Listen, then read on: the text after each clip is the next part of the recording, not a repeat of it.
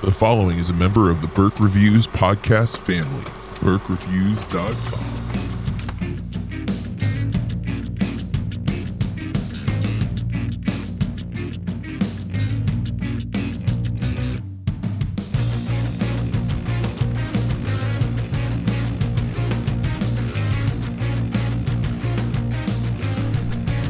Hey everybody, welcome to Burke Reviews Movie Club.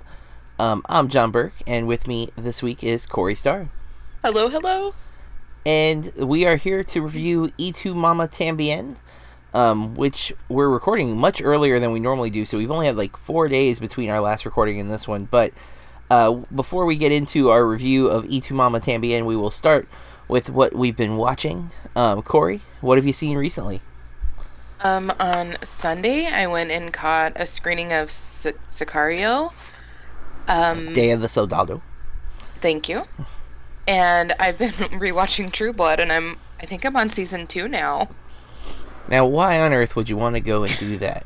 Because I love True Blood. Oh. It gets a little weird later on, and I'm like, what's happening? But I like the show so much.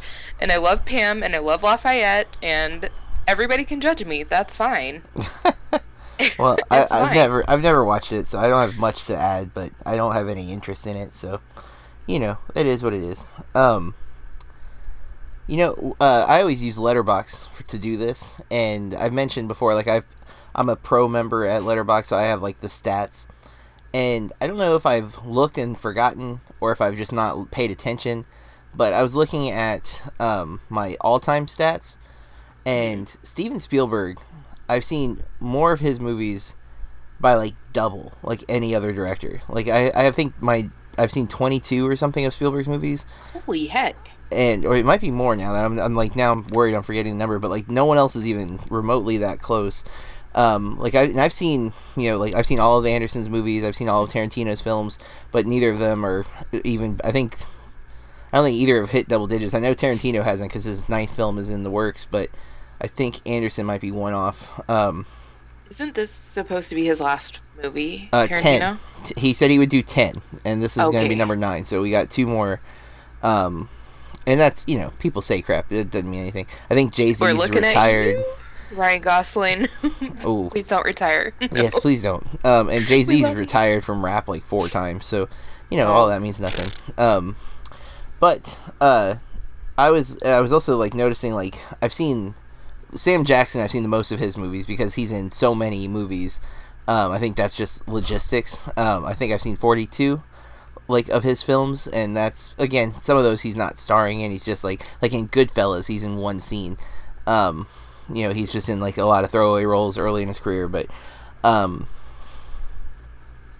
reason I was looking, though, is because I've been seeing a lot of Amanda Seyfried this year, more than I think I've seen in the past. You don't like her?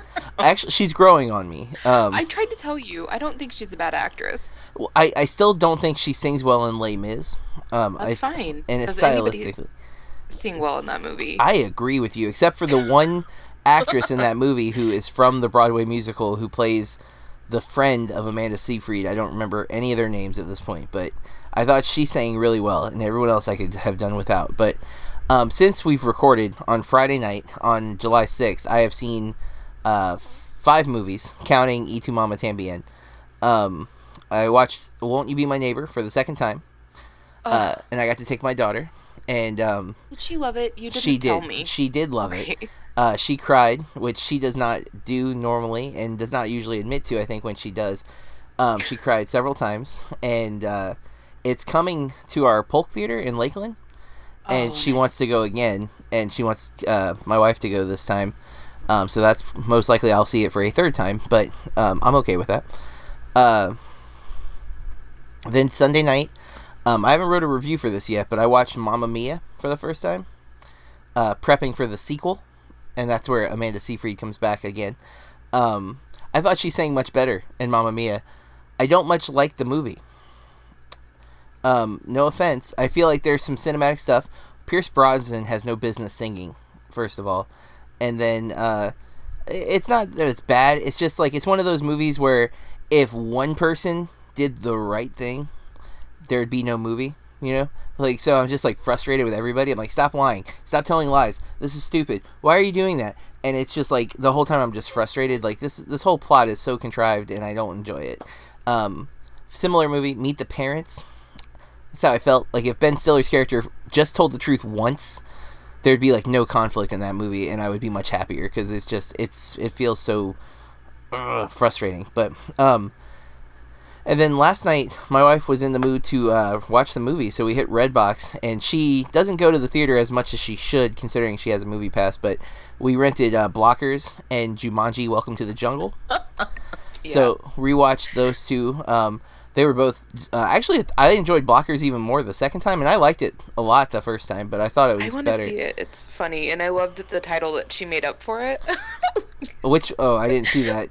She's called it several things over the last 24 hours. Or something. Yes, yeah, she's called it. Well, to be fair, the promotional material has a rooster sitting on the word Blockers, so it's very blatant what the name should have been. And she was calling it all sorts of different things yesterday. I'm like, it's just called Blockers. Every time she'd say something, I'm like, it's just Blockers. It's just Blockers. Please, it's the name of the movie. And then Jumanji: Welcome to the Jungle. I was pleasantly surprised when I saw it in the theater, and I was just as surprised. I actually was even more impressed because there's a few things that the movie does that I think it doesn't have a right to do because it's so blatantly silly, and it's a video game. It really is a video game movie, better than any other video game movie that has been made. But it does some stuff with character that I was a little bit impressed with, and even like there's moments where it feels like, oh, this is just what a Deus Ex Machina type situation, but they had set it up early in the film, so it wasn't. Like they already established the rules of the world, and they really abide by those rules really, really well. I'm ultimately impressed with a film that I thought shouldn't have been made when I first heard it was being announced. I was like, oh god, not a Jumanji sequel. They nailed it. They really did. And I haven't seen the first one since I was a kid, but I think this one's better from what I remember. Now, I could be wrong, but from what I remember, I think the new one is a better movie. So, and then that leads to today. I got up, and my wife and daughter went out with your aunt, and I watched E2 Mama Tambien while they were gone, which Aren't you so glad? I was. Holy cow. I was not expecting this movie to be as sexual porn? as it got. Yeah. And I guess that leads us to talking about this movie in detail. So let me bring up the stats from IMDb, and we will talk about who's in it, who directed it. And we'll get into our initial opinions of the movie, but it stars Maribel Verdú, Gael Garcia Bernal, and Diego Luna, which is weird. If you look at IMDb, Diego Luna is the 5th listed, which makes no sense, because he is clearly, I would argue even he's the first most important character. The narrator is Daniel Jimenez Cacho, I believe is how you say his name. And that's an important character. So I see him being 3rd on the list. Okay, but Anna, who's one of the guy's girlfriends, who you do see naked in the first 10 minutes, if not less, she's not in the movie again. So I don't know how she's listed 4th on their top billed cast. She doesn't even have a photo. So it's like sometimes an actor who's more established will have like their listing higher on depending on the movie, but she doesn't even have a photo, implying she hasn't done much acting. This is probably maybe her only film, but nonetheless, the director is Alfonso Cuarón. I always mess up his name, and I apologize, because I am a huge fan of his. Do you know what else he's directed, Corey? No. Well, you should, and you do, in fact, but... You probably watched it. You have. I know you have, at least for a couple of them. You've seen Gravity, most likely. Yep. Children of Men, which is a film, if you haven't seen, you definitely should make an effort to watch. Excellent film. And he directed my favorite Harry Potter film, which is The Prisoner of Azkaban. And that's the Harry Potter film that basically turns the franchise into the great films that they are. Because the first 2 are Chris Columbus, and they're okay, but they drag on a bit, and they are long. Yeah, and they're not. I don't know. They're not as stylistic as the 3rd one, which the 3rd one's where, to me, it really sets the tone, and that's Cuarón's touch. And then, of course, he did E2 Mama Tambien. And the 1998 Ethan Hawke and Gwyneth Paltrow Great Expectations that I've never seen, but I've been kind of eyeballing because I read the book a few years ago, and I knew this movie existed, but I heard it wasn't great. Oh, and Bancroft's in it too. Miss Robinson herself. Oh. Yeah, but the other thing that this movie has to be noted is not just the famous director who's won Oscars for his work, but the cinematographer for this film, because the cinematographer for this movie has actually also worked with Cuarón in several of his other films, including Gravity and Children of Men, and won an Oscar for both. Emmanuel Lubezki, who is one of the most awarded cinematographers in the business, and also did Birdman and the Revenant. He's known for his long takes. That's one of his specialties, which there is one or two in this film, but not as blatant as he gets later on. The premise of the movie: in Mexico, two teenage boys and an attractive older woman embark on a road trip and learn a thing or two about life, friendship, sex, and each other. And it's a coming-of-age story, but it's more than that. And that's Cuarón and his brother Carlos co-wrote the screenplay, and I'm assuming it's his brother. I made a big leap there. They could be cousins or something else. But I read an interesting fact that Gael Garcia Bernal and Diego Luna were friends for a long time before this, and were specifically chosen because of their friendship, because they wanted the chemistry to be really natural and organic with the two boys, and so that's why they were cast. And I mean, both have gone on to have pretty solid careers since then. And you might have recognized Maribel Verdú from Pan's Labyrinth. She's Mercedes in that movie. Yeah, that's the mom. No, Mercedes is the fighter. She's the servant, but she's like the spy. Oh, okay. Yeah, she's the main female in Pan's Labyrinth, really, because the mom dies, spoiler, early in the movie kind of thing. But Mercedes is the one who helps the little girl, and she's fighting against the what is he, the general, I think is what they call him in the movie. I don't think he's an emperor yet, but he wants to be. Well, Corey, you called this movie Y Tu Mama Tambien softcore porn. Yet you're watching vampire softcore porn. I feel like there's so much more to it than that, and it's not like, I don't know. I don't feel like we went 10 minutes in this movie. Oh man, I have so much to say. Well, let's give a general idea before we get into spoilers. So, did you like the film? No. Okay, well, I'm hoping I can convince you otherwise by the end of this, because there's a lot to love about this film, in fact. I did read a few articles afterwards. I found things that I wasn't looking for.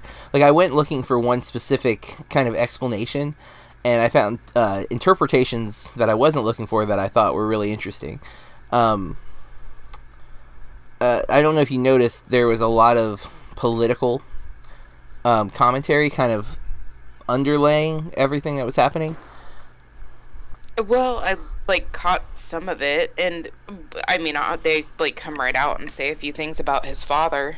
Well, yeah, and that's part of it. And then just them driving down the road, there was multiple times where the police had pulled somebody over and were harassing people, and for no reason, people just standing by the road. Which in this movie, it makes me think that everyone in that country just stands by the road all the time. Mm-hmm. Well, and that's, again, this is set, the movie came out in 2001, but it's set in 1999, so it's just past where it was set, but all that was political commentary about what was happening in Mexico, from what I've read. Now, I knew nothing about it. I know that Mexico's had political, turmoil for years, but you have a lot about classism in this film as well. You have, Diego Luna's character, I'm going to mess up his name. I thought to myself, I better make sure I know how to pronounce this, and then now it's nope, it's not there. Well, Gael Garcia Bernal's, Julio's Gael, and then Diego Luna is, I think it's Tenoch, I think Tenoch. I feel like I heard it differently, but because I was reading the subtitles, I wasn't always listening as much as I was looking. And then Luisa is Maribel's character. Tenoch is from the upper class, somewhat maybe in a corrupt way. It's definitely implied that the dad hasn't earned his fortune without getting his hands dirty and doing some things that aren't okay, but he's rich and well off, where Julio is at one point he's called a hillbilly, But his father is well educated, and they obviously live in a nice home too. Correct. They are what we would call middle class, but still. Oh shoot! I looked at them as at least being upper middle class. Julio is not. From what I've read, especially, it confirms that kind of. He's not poor, but he's definitely not in the same stature as Tenoch or Tenoche. And they their friendship is tight, and they have the whole idea of manifesto, which is another government kind of mindset that they've written a manifesto for their group of friends, and there's all these rules that they abide by, and they tell Luisa the whole thing, which is a fun moment. And ultimately the film does deal a lot with coming of age for sure, but it also deals with knowing oneself in a knowing things to be true. Like they outright state that at one point. I mean, the film deals with a lot, and it is. I think it's not as clear, but one of the articles that I read made a strong argument that this film is a bisexual treatise, where you could look at it as these two boys are. I'm trying not to spoil things. I feel like this might be breaching upon a spoiler, but nonetheless, the article basically made an argument that this film could be argued as a bisexual study of sorts, and thus it could have fallen into not just coming of age, but into the LGBTQ plus month last month. And I didn't know that going in, and the article I read was arguing, why don't more people look at this film the way that I do? And I thought he made some strong arguments, and it may have been I didn't actually pay attention to who the author was, because I'm really bad at that. Apologies now, but... You would probably mispronounce her name anyway. I'm kidding. That is not untrue, unfortunately. But you guys pick on me about steelbooks. I gotta... Yeah, yours is not as blatantly bad of a thing, but... I don't even own that many guys. But, yeah, she has so many. But, I like the movie. I think... I won't deny there was more sexuality than I'm used to in a movie. On the bright side, there was a lot more male nudity than there was female, which I'm not saying bright side I'm so excited, but usually... It was more equal. That's not ever the case. I would argue there's a lot more penis in this movie than there are boobs. Oh, I mean in general, when you're looking at nudity in films or television, True Blood, it's more you see more women naked or topless or completely. Their butts than men, but that's what I was saying, is it was way more equal in this movie. Well, and that's what I mean. I think that was it's an important part to, I think, one, the argument of the essay that I read, and two, I think of what the story is really about, because it is about sexual exploration in all states and senses, and that is part of becoming an adult.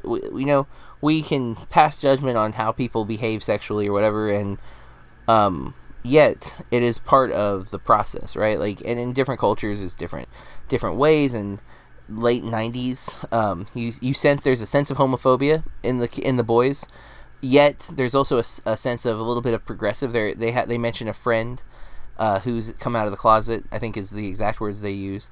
Yet they call each other faggot over and over and over again throughout this movie, and not in a friendly way, in a very derogatory, negative statement.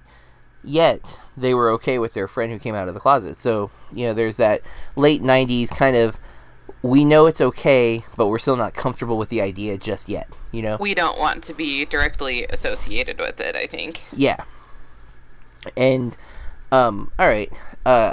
I guess we should get into spoilers, because I think I probably walked a tightrope here. I enjoyed the film.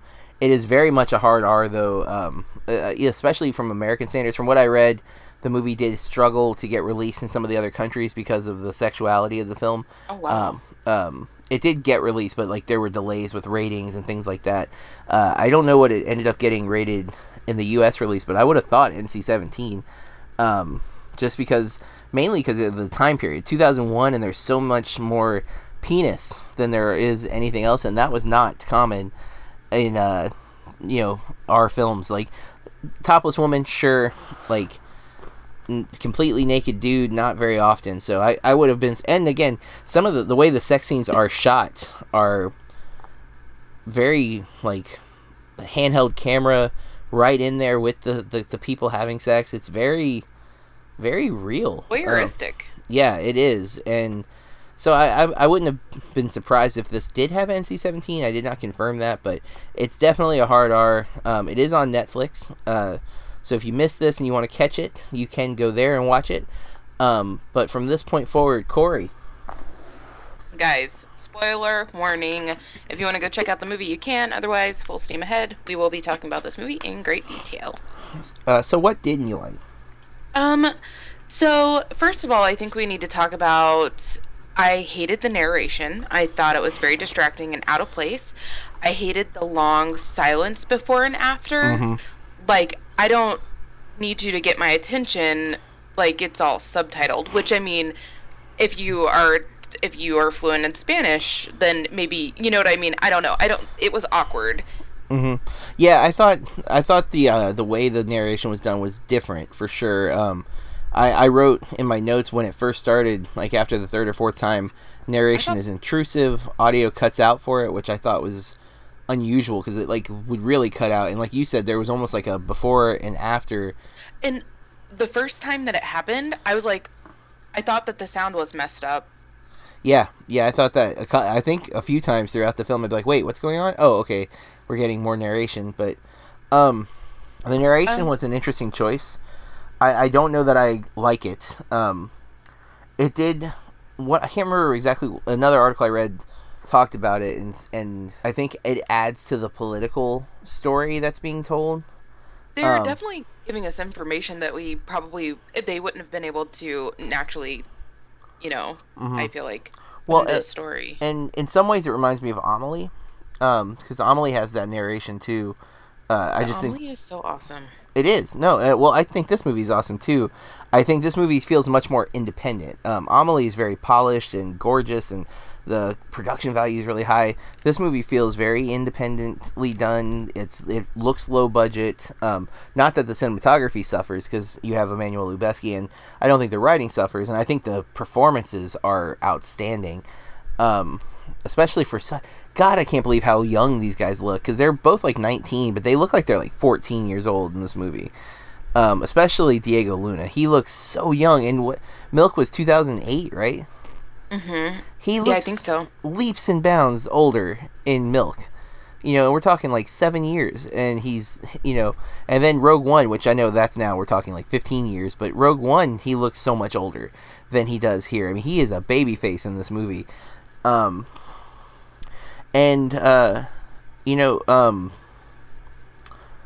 think the narration has problems, but I do think the information that it conveys adds to that side story that the movie's talking about. And it's not even necessarily... I couldn't figure out, like, commentary, and that's what I went looking for. I wanted to know, like, what was Alfonso trying to say about the time period.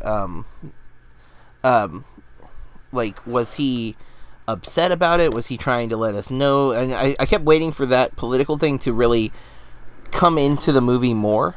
Like to have some big conflict at the end with the politician thing, or them to get stopped by the police, or something like that. And that doesn't happen because it's not that story.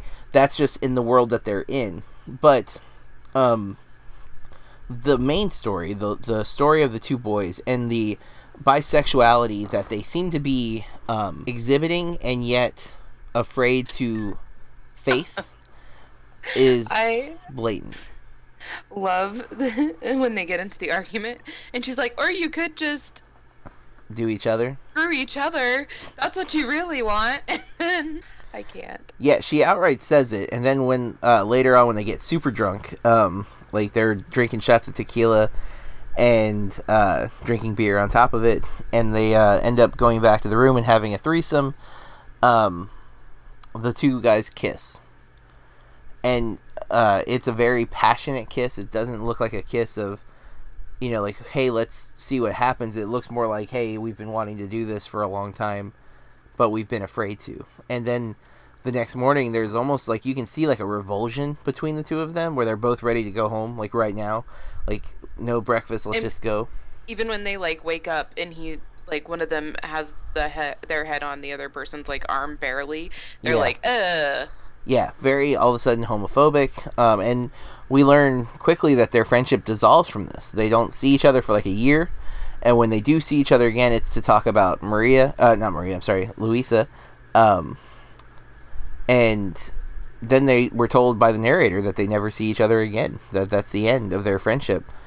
And so the article that I read, which I should probably try to look up, so I can give credit to the person who wrote it, but basically made like that. There was a comment about truth in their manifesto that, or one of them says you can't find the truth. It's that glorious thing you look for but you can't find. Luisa finds her truth, but the boys don't. They see it. It's right there in front of them, but they deny it.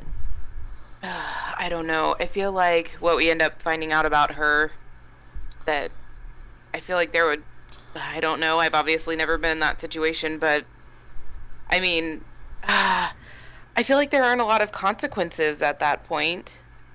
You know what I mean? Like, why not just do what you want to do? Well, I'm going to Andy Herrera, you were right, I'm not going to be able to pronounce this. Herrera from... Herrera? Her with the H. So not Ferreira. Yeah, I said Herrera. Oh, probably. Andy Herrera wrote for Medium.com. The article is called E2 Mama Tambien is totally about bisexuality. Why does no one ever talk about this? And writes a very compelling argument, especially given the film I think is correct. But, I mean, I enjoyed a lot of this movie. I mean, there's some really funny parts. I believed the drama between them. I love how the name of the film comes to be, like, kind of explained. Did you catch that? Mm-mm. Julio confesses to, I wish I could get this name better, Tenoch, that he slept with his mother, and the words are...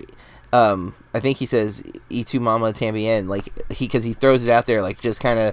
I also slept with your mother, like, boom, there it is, and they're so drunk at that point he just laughs it off. But that was like they both confessed to sleeping with each other's girlfriends more than once, and then they can they're shitty friends. I feel like it was bound to end anyways. That's true. That's part of that facing the truth, though, right? Like. Yeah. They thought they knew each other. They thought they had this manifesto and that they were going to abide by all these rules. But no, they're kids and they think with their penises, right? Like that seems to be their driving force from the beginning. Sorry, John, but I'm so glad I'm not a man.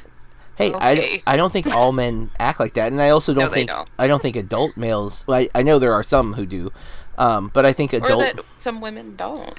True. Yeah, that's a valid. I mean, I was kind of floored at how open all of them were with their sexuality, like in conversation. You know, like I felt like it was so awkward. It was just, I don't know. I felt like so much of this movie was so awkward. See, I would have normally felt that way, but because they were so natural with it, I kind of I don't know. I had a few like one. I'm wondering if that's an American cultural thing because we are very hidden about our sexuality in America. Like it seems to be the one thing that we try to repress all the time.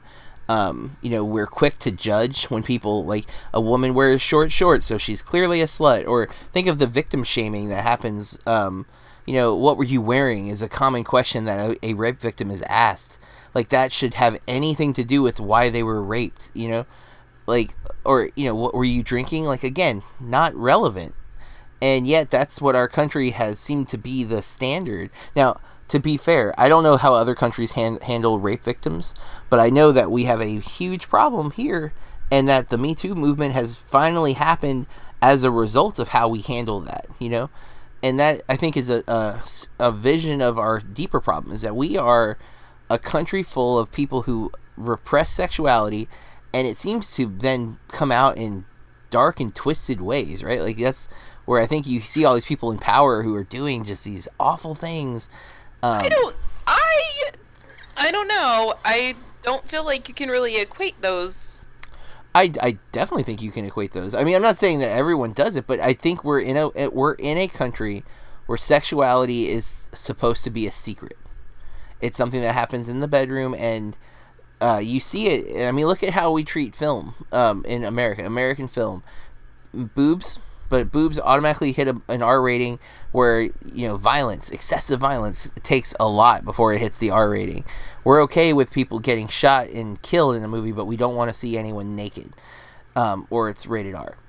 And that's the whole reason I'm talking about all of that is I kind of took the conversation as maybe it's a cultural difference that sexuality is not, I felt like she's married. Mm-hmm. Her marriage is okay. You're beautiful and you're married to a goob. I mean, true. And you know that he's been doing this to you for a long time, and you put up with it. Like, and why? She admits, well, she's had nothing, right? Look at death has tortured her. Her first love, who she seemed like she was madly in love with, we're told he died in an accident. I wasn't expecting him to be that young. Her boyfriend, the 17-year-old. Yeah, I expected her to be that age, but I expected him to be like a little bit older. Well, and then her mother died, her aunt died, everybody around her died, so she finally had something stable. I think she was just hoping that it would be okay, or maybe she was so used to just losing everything that she was like, you know what? I'm just happy he's not leaving me, I finally have something, and it's her death that makes her, leave. It's not even that he's cheated. It's that she's like, you know what? There's nothing worth, me waiting for. I'm gonna die now, so I'm gonna go just experience as much as I can before it's over. And I think she's crying. I think she's mourning her own loss when she's crying. But I also think she's maybe, regretful. That I've been waiting for so long, and now look where I have nothing left. This is all I'm gonna have. And so there's, regret there, I think, too. And when we find out that she just wanted to travel... Mm-hmm. Yeah, and I felt for her character tremendously. And she knew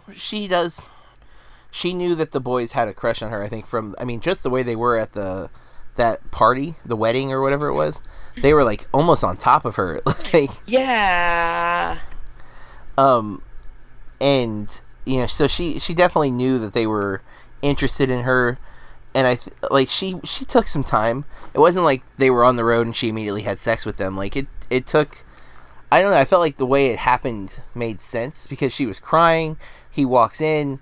She's just like, you know what? I'm just gonna do this. I need to feel something else than sadness. And, she'd been talking to them about sexuality already, and she had an idea. I don't know. I feel like it's a trope to have the older woman kind of teach the boys about sex. It's in several stories and whatnot, but I think there's something else here that could be interpreted. And obviously there's the whole political undertones that I think are very interesting. I wish I understood them more. I'm not familiar enough with Mexican politics at the time, but it's so hard. Even I feel. All right, we are back. We had some Skype technical difficulties where we were cutting out on each other. But Corey was in the middle of a thought that I want to hear. Corey, you were talking about the political elements of Y Tu Mama Tambien? I was just saying that I think it's hard since I feel like other countries are way more versed on our politics than we are versed on other countries' politics. And sometimes I feel like it's because ours are just so bombastic. I feel like they're just loud and, I don't know, stupid sometimes. So I think it makes it hard when we're watching these movies, even that horrible movie Meantime, where we didn't really get what was going on. I feel like it may have hit us harder, and we might, you know what I mean, might have just resonated more. Yeah, for sure. I mean, it's one of the struggles, even when I watch a movie about American politics, I don't always know things, because it's not an area that I spend as much time as I know I should. And it's definitely something that I want to be better at, but it's also overwhelming. History was never my strongest subject, and while history implies the past, history also in school always deals with economics and government, and those were areas where I just would zone out, and I didn't do it on purpose. It was not an area that grabbed me. And so other people's politics, I especially am weak on.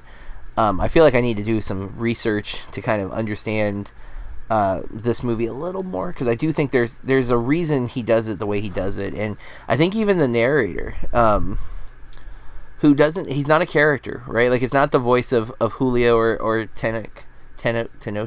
Man, I'm just horrible with names. Or Luisa. It's not said to be a character that we've met. It's just this all-knowing voice. Yeah. Well, but not just them, right? He knows everything. It's like a voice of God. He knows what's happening in the future. He knows what happened in the past. He knows there are little secrets they keep from each other. Like, I love that little moment where he's like, whenever he goes to the bathroom at his house, Julio lights a bunch of matches, and Tenoch will open the toilet with his foot so he doesn't touch the seat. Like, those are little things that they don't know about each other, and they don't need to. Like, those are... I thought that was really funny, because I think that's superhuman, right? Like, there's probably something like that where you have this little idiosyncrasy that you do, but you don't want anybody to know that you do it, because it'd be embarrassing if they did. And things like that in movies like this, like in coming-of-age stories, I think are why I'm always drawn to them. I'm a big fan of coming-of-age stories, The Way Back, Juno, Breakfast Club, 16 Candles, Pretty in Pink. I mean, the list goes on and on and on that I'm ultimately a huge fan of. And this genre doesn't always have to be coming of age from young to adult. It can also be midlife crisis, which I think Luisa is going through her own thing. Because if we were to look at Blake Snyder is the author of the Save the Cat Guide to Screenwriting, and he is beloved by many and hated by many. Some people think what he did by bringing out this formula to writing a screenplay hurt Hollywood, that so many people are writing these formulaic screenplays as a result of his writing. Other people think all he did was point out what was already happening, and it just allows us to be more clean cut and write a script that flows rather than one that is convoluted and garbage. And of course there's other people who have done screenplays, formatting and guides. But I've studied Blake a lot, and one of his archetypes is the rite of passage story, which is another name for the coming-of-age story. But one of the rite of passages is a death passage, where a character has to come to terms with death. And that's Luisa's story in this movie, is her coming to terms with her own mortality, realizing that she's wasted her life to some degree, partly because she was content to just have somebody, and so she stayed complacent. And I think that, then you have the kids who are dealing with reality. Like, Tenoch wants to be a writer. His cousin's a writer. He tells him, it's more than just school and blah, blah, blah. But he has that threat from his dad that if he doesn't go economics, he'll be cut off, essentially, from the family. And then when they meet up later, he tells Julio that he's going to school for economics. So he caved. He didn't follow his dreams. He didn't learn the lesson. And I don't know. I think a lot of that I find really compelling. I mean, it doesn't end on the happiest of notes, but I'm okay with that. It totally just again. Yeah, you're cutting off. I hear now. So I've been talking for a long time without you speaking, and I'm not sure now if that's because you couldn't speak or if you were just being polite. Also awkward. I'm just awkward too. I feel like you need to definitely bring that into the equation. Like, sometimes actually all the time I'm not good with words.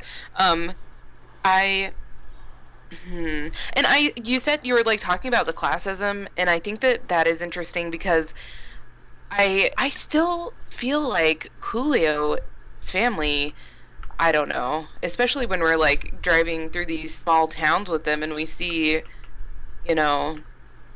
other people and how they live, that I still feel like his family is pretty wealthy.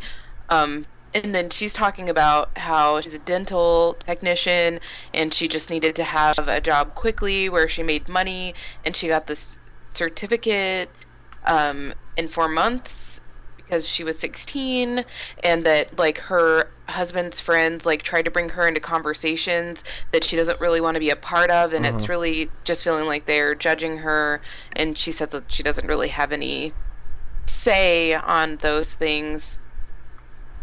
I mean, but can't you relate to that? Like, that's something that I feel like sometimes I sit and, like, I'll get invited to these different meetings for work or something, and these people are talking about politics, or they're talking about, you know, like, wine tasting, and I'm over here like, have you seen this movie? I've seen this movie. Or I really like burgers. Yeah. I can't remember who that football player is that said that in that stupid... I want to say it's the Nutrisystem.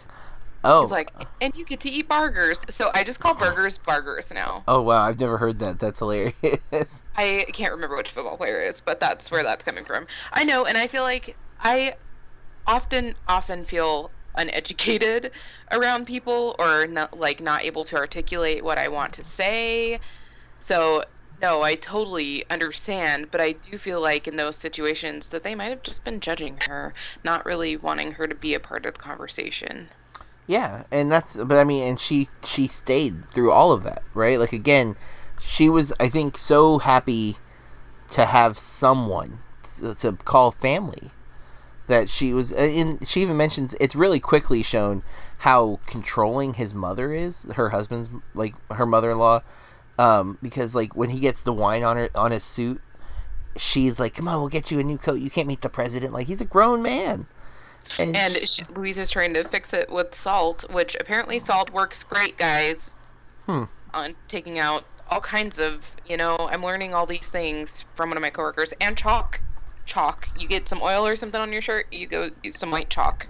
So there you go. But yeah, totally. And I forget what else she says about her, and then, oh, your mother brought some of the mousse that you really like. I don't know.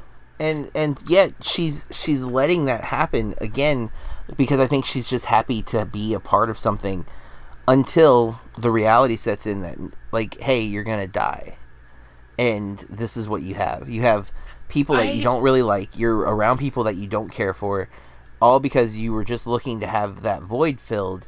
But that didn't fill the void. It just created a different one. It's a different emptiness. And, I mean, powerful. I think it says a lot about her as a person, too, that she calls him and is still trying to help him. Okay, folks. Sorry about the technical stuff. We had issues. We're going to have to try something different next week. But for now, we are just going to wrap up. I really liked the film.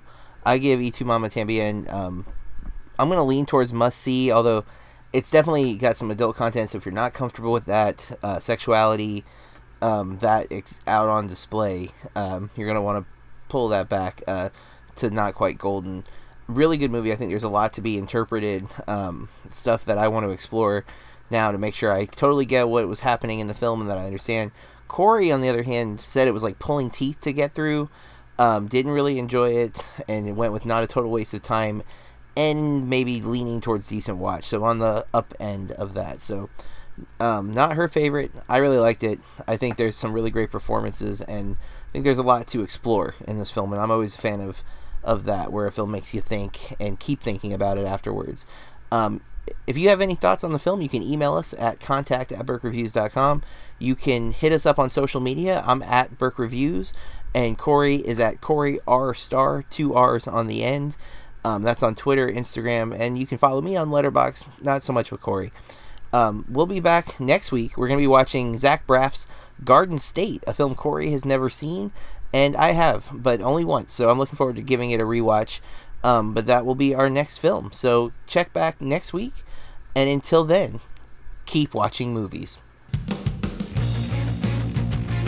This has been a Burke Reviews podcast. BurkeReviews.com.